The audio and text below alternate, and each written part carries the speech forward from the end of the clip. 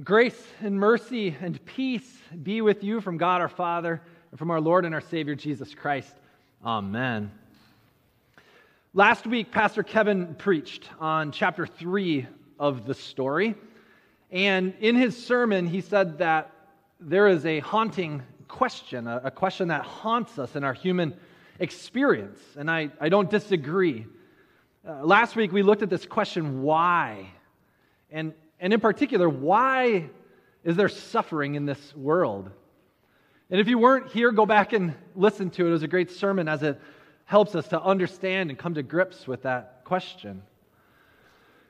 But there is another question that can be equally disturbing for us if we spend too much time thinking about it. And it's this question: who am I? Who am I? And all of its accompanying questions like, what am I doing here? What's my purpose? What's my identity? Out of all the billions of people that live on this earth right now, all over the place, and the billions who have lived here before, why me? Who am I right here, right now, in this place? Who am I? In chapter 4 of the story, our main character has a similar crisis. His name is Moses. Perhaps you've heard of him before. He's kind of a big deal throughout the Bible, but if you're not familiar with his identity crisis, here's how it began. It's been about 400 years since chapter 3 of the story ended. About 400 years. At the end of chapter 3 of the story, we had this nice resolution where Joseph's family came to Egypt to live in a plentiful land, a land that was ripe for the harvest. And there in that land, they were favored by that Pharaoh and given the opportunity to live through the famine and even after it. And now it's been 400 years, and in that 400 years, the people of God, the Israelites, who are also called Hebrews, by the way, those two terms are kind of used interchangeably, Israelites and Hebrews. Throughout this time, they have not squandered their prosperity. As a matter of fact, they have multiplied greatly and have become incredibly prosperous. So much so that 400 years is a lot of time, by the way.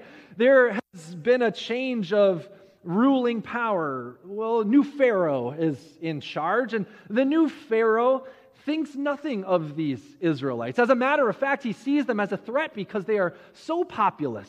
He's afraid if they go to war that they will join the enemies and defeat the Egyptians. So he takes away all of their privileges and instead enslaves them.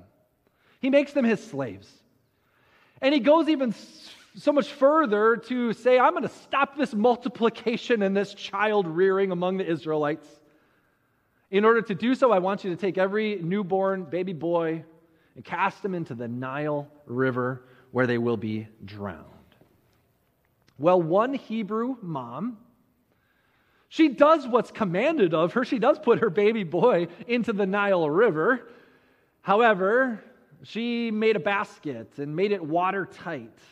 And she put her son in this basket, hid him among the long grasses by the side of the Nile River, where she knew that Pharaoh's daughter would often go to bathe. And so one day, Pharaoh's daughter went down there to bathe and discovered the basket and heard the cries of this child, and she opened it up and had compassion on this baby boy. She knew it was a Hebrew. She probably should have cast him into the Nile River, but she couldn't. Well, in a remarkable turn of events, the boy's big sister was there watching and came to Pharaoh's daughter and said, would you like me to go get a Hebrew woman who can care for this child and give him milk as he needs to grow? And Pharaoh's daughter agreed. So in a change of events, this boy gets to be raised by his mom for a while until the time that he is weaned. So this boy is born as a Hebrew, and now he goes to live with the Egyptians as a very young boy, and he grows up learning how to walk like an Egyptian. Sorry, that is a joke. You know this, walk like an Egyptian. He even learned how to talk like an Egyptian. And so he was raised there as Egyptians, Hebrew-born, raised by the Egyptians. Well, one day, as he grows to be an adult, he sees out there a Hebrew fighting with an Egyptian, and Moses rushes down. He kills the Egyptian, buries him in the sand, trying to cover his tracks. Well, it's found out, and Pharaoh actually wants to kill Moses, and so Moses flees as a fugitive out into the wilderness. And once he gets into the wilderness, he runs into some of his distant relatives called the Midianites. Midian, by the way, was a son of Abraham, so these are distant relatives of his. And while among the Midianites, he gets married to a woman named Zipporah. And they have a child, and they name him Gershom. Gershom means son of a sojourner. Son of a sojourner. And Moses even asks this question as he's naming his child. His child embodies what he is feeling. A man in an identity crisis. He says, "Who am I? I'm just a foreigner living in a foreign land." Hebrew-born, raised by the Egyptians, a murderer, a fugitive, marrying into the Midianites. You know how it goes when we are tossed around by the world like this. When we are tossed around by the world, we can end up in a similar identity crisis asking, who am I? Who am I? How did I get here? What is my identity based in? How do I receive value in this world? What's my purpose in this place? Those are very common questions that I, too, have asked myself many times. And truly, the only way to get to a definitive answer to this question is to ask a different question. Not who am I, but who are you? God, who are you? Because knowing God is truly the only way how you will know yourself. Let's take a look at how God answers this question for Moses.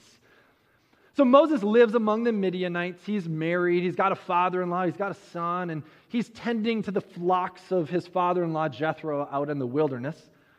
When one day a voice comes and Moses notices that the voice came from this burning bush, a bush that's on fire but is not burning up. And Moses has to go investigate this, of course. And as he nears this burning bush, the voice says to him, "Moses, take off your sandals, for the place that you are standing is holy ground." And Moses, I can imagine, is wondering, what am I experiencing here? What am I experiencing? And God proceeds. God opens up his mouth and goes into this wonderful promise to Moses, saying, "Moses, I've heard the cries of your people. I know of their difficulties. I know of their slavery. I know your people, Moses." And Moses is thinking to himself, "You know my people? Which people? I don't even know my people. Are you talking about the Midianites? Are you talking about the Egyptians? Who are you talking about?" And God says, "No, your people. Your flesh and blood, the Hebrews. I've heard their cries of suffering. I know of their slavery, and I want you to know I'm the God of deliverance. I am going to lead them out of slavery. I'm going to bring them to the land that I promised to Abraham long ago, and you, Moses, will be the one to lead them. You will go to Pharaoh and say, 'Let my people go.'" If I were Moses, I'd be checking my pulse. Going, am I alive? Am I dreaming? And probably with a pulse that's racing a little bit, he comes to grips with this reality that it's not a dream. This is his reality. And Moses then responds to God by asking this question again: who am I? Specifically, he says, "Who am I that I should go to Pharaoh and bring the children of Israel out of Egypt. Who am I that you're calling out to me? Who am I? Who am I to do this big task? The Hebrews are not going to listen to me. I was raised as an Egyptian. The Egyptians aren't going to listen to me. I was born as a Hebrew, and I killed one of theirs. And nobody respects me because I'm a man who can't even speak eloquently. I belong out here among the animals in the wilderness where I don't have to talk. I can't stand before kings and speak. Why would you choose me, God? Who am I? I don't even know who I am. But God responds with the most comforting words that God can offer. I will be with you. I will be with you. It's here in the very presence of God that Moses is starting to get an answer to his question, who am I? Because he's starting to understand who God is. Actually, Moses is so bold to speak in return to God. As God says, I will be with you, Moses starts wondering. He's like, well, okay, but if I go to the people of God, the Israelites, and I say, who sent me to you? Nobody's going to believe that a burning bush sent me. So who should I say sent me? And God says, tell them. The God of their fathers, the God of your fathers, the God of Abraham, Isaac, and Jacob has sent you. Tell them that. And Moses thinks about it and says, that's pretty good. I've heard about you. I understand who you are. But God, I've got another question. I want to know you, God. What's your name? What's your name, God? And God says, I am who I am. I am who I am. Moses, tell him I am has sent you. In this moment, Moses' big question, who am I? Is being answered by this reality, God saying, I am. Who am I, God? God says, I am. God is the one who just is. He's the one who causes all things to be. He is creator. He is with us. He is faithful to his promises he makes. He's not just a has-been. He's not just a will-be. He was and is and will be. God is saying to Moses, Moses, I am with you. I am your deliverer. I am the one who will lead you out of slavery to freedom, out of death and into life. We've had some quite beautiful days here in early October. Today's a bit dreary, I understand. But October here in the Upper Peninsula of Michigan has been fabulous. We took our kids swimming on October 1st. Right? Yesterday we were out hiking and I was sweating. It's been quite remarkable. However, we also know and can sense the reality of what is all around us. Everything is changing, and in seasons like this, we can't help to deny the reality that everything is changing. From the cooler weather to the morning fog over the canal to the darker mornings and evenings to the beautiful leaves. Everything is changing. And our lives are no different. Everything in our lives is constantly in flux. And the world is constantly forcing more and more changes and changes upon us. And so easily we get caught up in all of it, asking, God, who am I? Who am I, God, now that all of this has changed? Who am I, God? Who am I? Now that our kids are out of the house and we're empty nesters. Who are we now, God? Or who are we now, God, that we have children in our house? Who are we now as a family? Who am I, God, as a new college student? Who am I in this place? How do I find my footing here? Who am I now that I'm retired? How do I find my place in all of this? Who am I as a widow? Who am I? In all of this change, there is only one constant, and it is God. He is the one who is, who was, and will be. And He is the God who is faithful to His promises to deliver us. And even when we lose sight of it all, God never loses sight of us. Your God brought you into existence. Your God caused breath to enter your lungs this morning. Your God is all around you, going before you and coming after you. And your God delivers you. He delivers you. God in the flesh, Jesus, your Savior, came into this world to deliver you, to save you, to rescue you. And maybe you think, what do I need to be saved from? What do I need to be delivered from? Jesus came to deliver you from the devil and from death itself, to free you from the bondage of sin and death, and to bring you to life and everlasting life. Jesus came as your deliverer, and He speaks to you. You are mine, and I am yours. You are mine, and I am yours. This is who God is. This same God who calls to you and created you is the same God speaking to Moses in the bush. This is the same God that's calling Moses, sending Moses to be a very important person. Actually, God has been preparing Moses for this moment from the time he was born.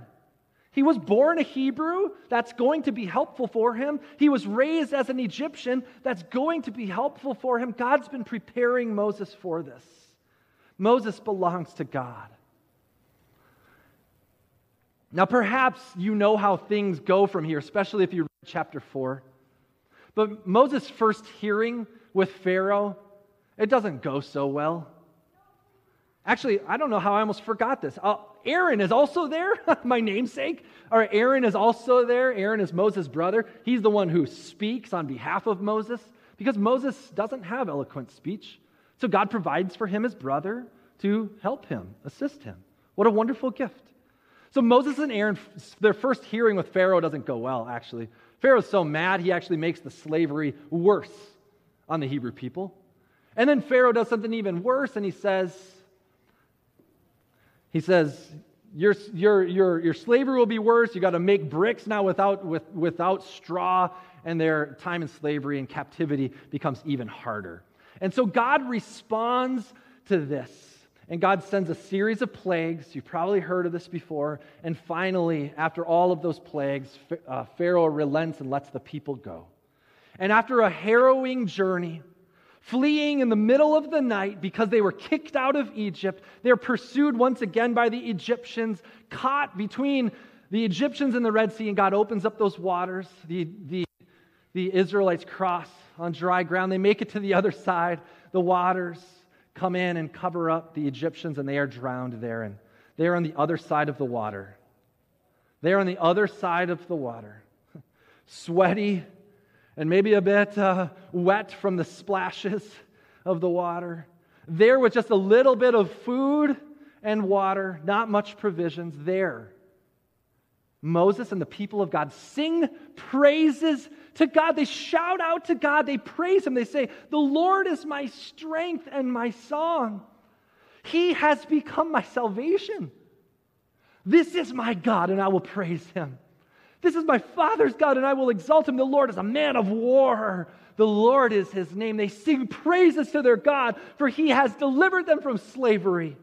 Everyone was filled with joy, at least for a little bit, until they realized that they were in the desert without food or water. And here's a great opportunity for them to either wholly trust in God. I mean, they've just seen what God can do.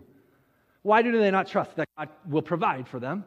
So they've got a great opportunity to trust in God's provisions, or they could do what human people do best, and they can complain. Guess what they do? They choose the latter, and they start complaining. But guess what God does? Still provides, because He's with them, and He loves them. Let's go back to this question one last time. Who am I? You've seen how this question plagued, pun intended, Moses.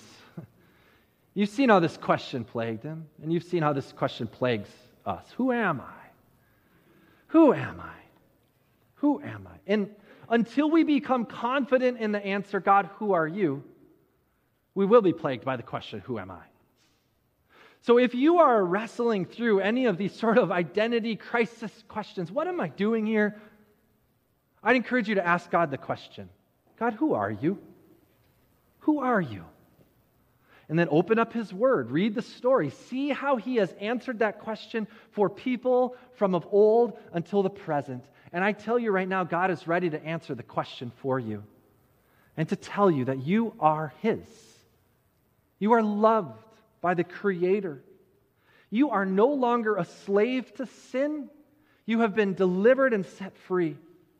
You no longer have to live in fear, for your God is with you. You need only be still and silent, for the Lord your God fights for you. And when you are still and silent, you will experience His presence and His voice calling out to you, saying, you are my child. I love you. And I have important work for you to do. Just like Moses, even in your weakness, even in your deficiencies, I am with you, and I have important things for you to do in my name, so that people will see my glory and know of my love. Go in God's grace and with His peace. You are His. In Jesus' name, amen.